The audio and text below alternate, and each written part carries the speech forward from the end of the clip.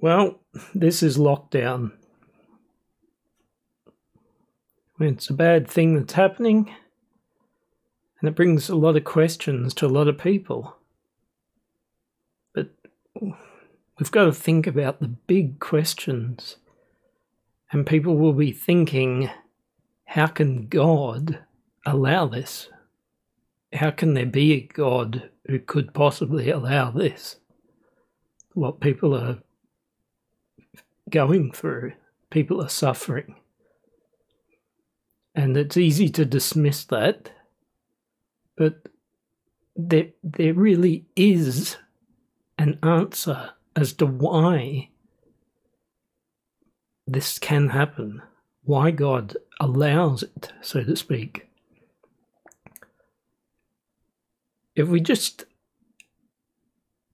have a sort of narrow view of this, we can think, well, God's in control, therefore, if he doesn't act, he can't be really caring about us, or why would he do it? But the thing is, if we take a look at what we would say, what Christians would say, is that God started out giving people a good way of life.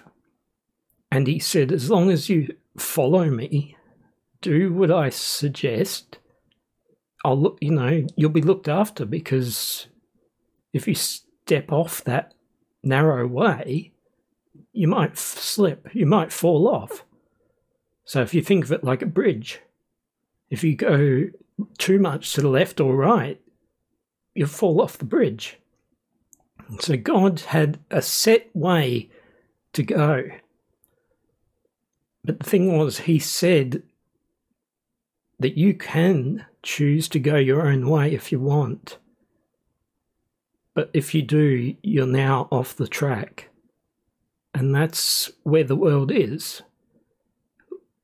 For as long as humans have been around, we've gone off the track. And the thing is, if you imagine the wind blowing in one area, it doesn't just stop in that area. The wind affects other things further along. And then things further along are affected by those things. It's one cog in a wheel, so to speak. One thing affects another wheel's affected. The whole world is affected by a small act. And that's why we would say that just one thing of stepping out of line pushes the whole world out of sync.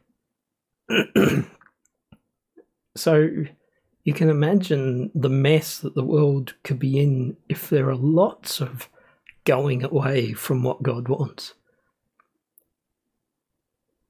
The other thing is that God said that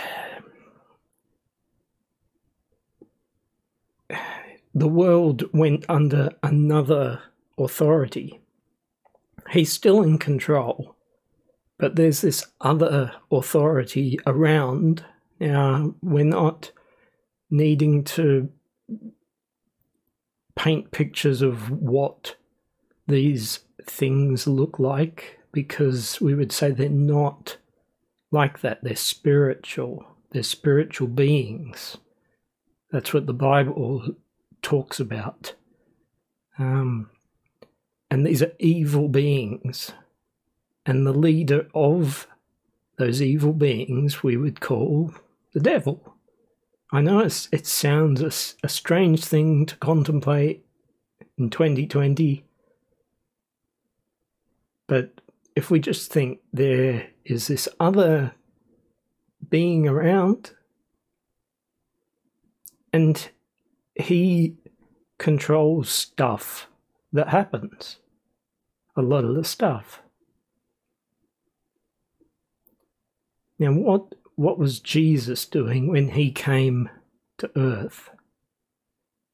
He came to try to put all that right. I mean, he did put it right, but when I say try, I mean try to get everyone to take up the offer that he gave. He came to put everything back on track again.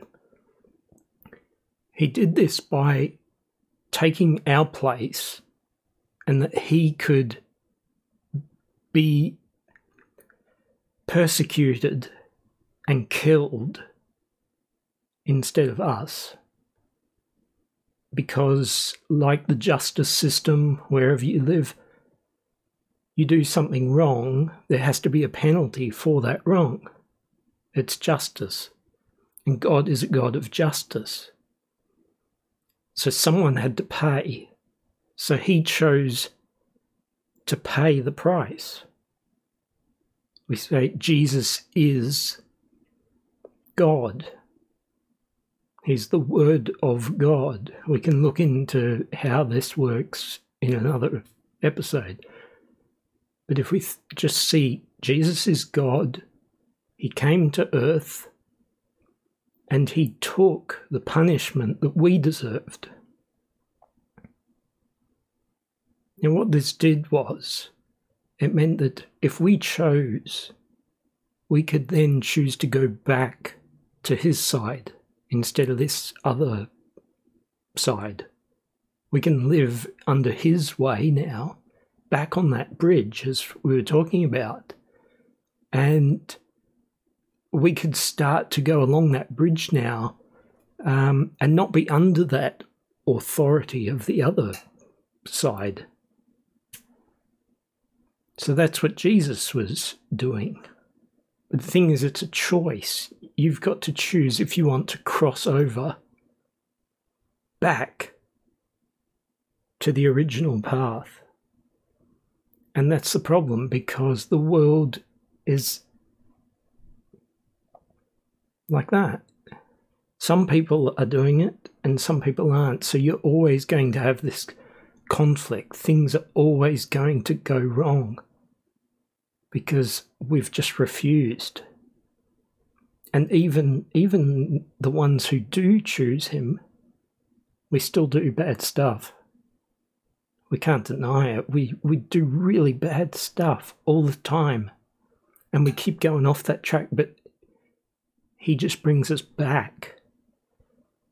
It's before Jesus came, we couldn't see that we needed to go back to him. He came, he wiped that away, and we can start to see clearly, and so we can go back to him and follow his way. So God wants good for you. But because of where we are, there are these two sides. Even if you choose him, you may still suffer, because we've still got a job to do like he did. He suffered for us. If we go on his track, he can use us to stand in the way of other bad acts happening, and we can suffer on behalf of other people. We can help other people. Every time we help, it's a giving up of yourself. It's a sacrificing yourself. So it's a life of sacrifice still and suffering. So this can show how God can allow suffering, and how where we are, suffering in some ways can actually bring help to others. It just depends where you are on that way. You on that way or this way? When everyone goes back on that single way, the narrow way, we won't have this problem. And we're promised that there'll be no more tears. That sort of thing. We're promised that by God. So it's up to you. Please think about it and choose him. Start to look into this. Choose him.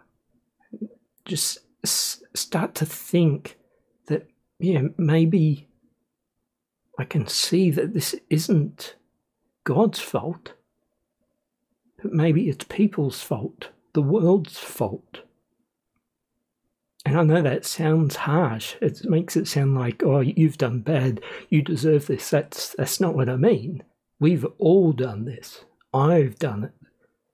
The amount of things that I think, by me doing bad, that I've caused bad to happen everywhere. It just... And think of the good things I could have done instead that could have changed the lives of people. And I haven't done it. I hope this helps you to see that there is an answer. It's not an easy subject. Why does God allow this? But there is an answer, and He loves us all. And this isn't what He wants for everyone. Turn to Him.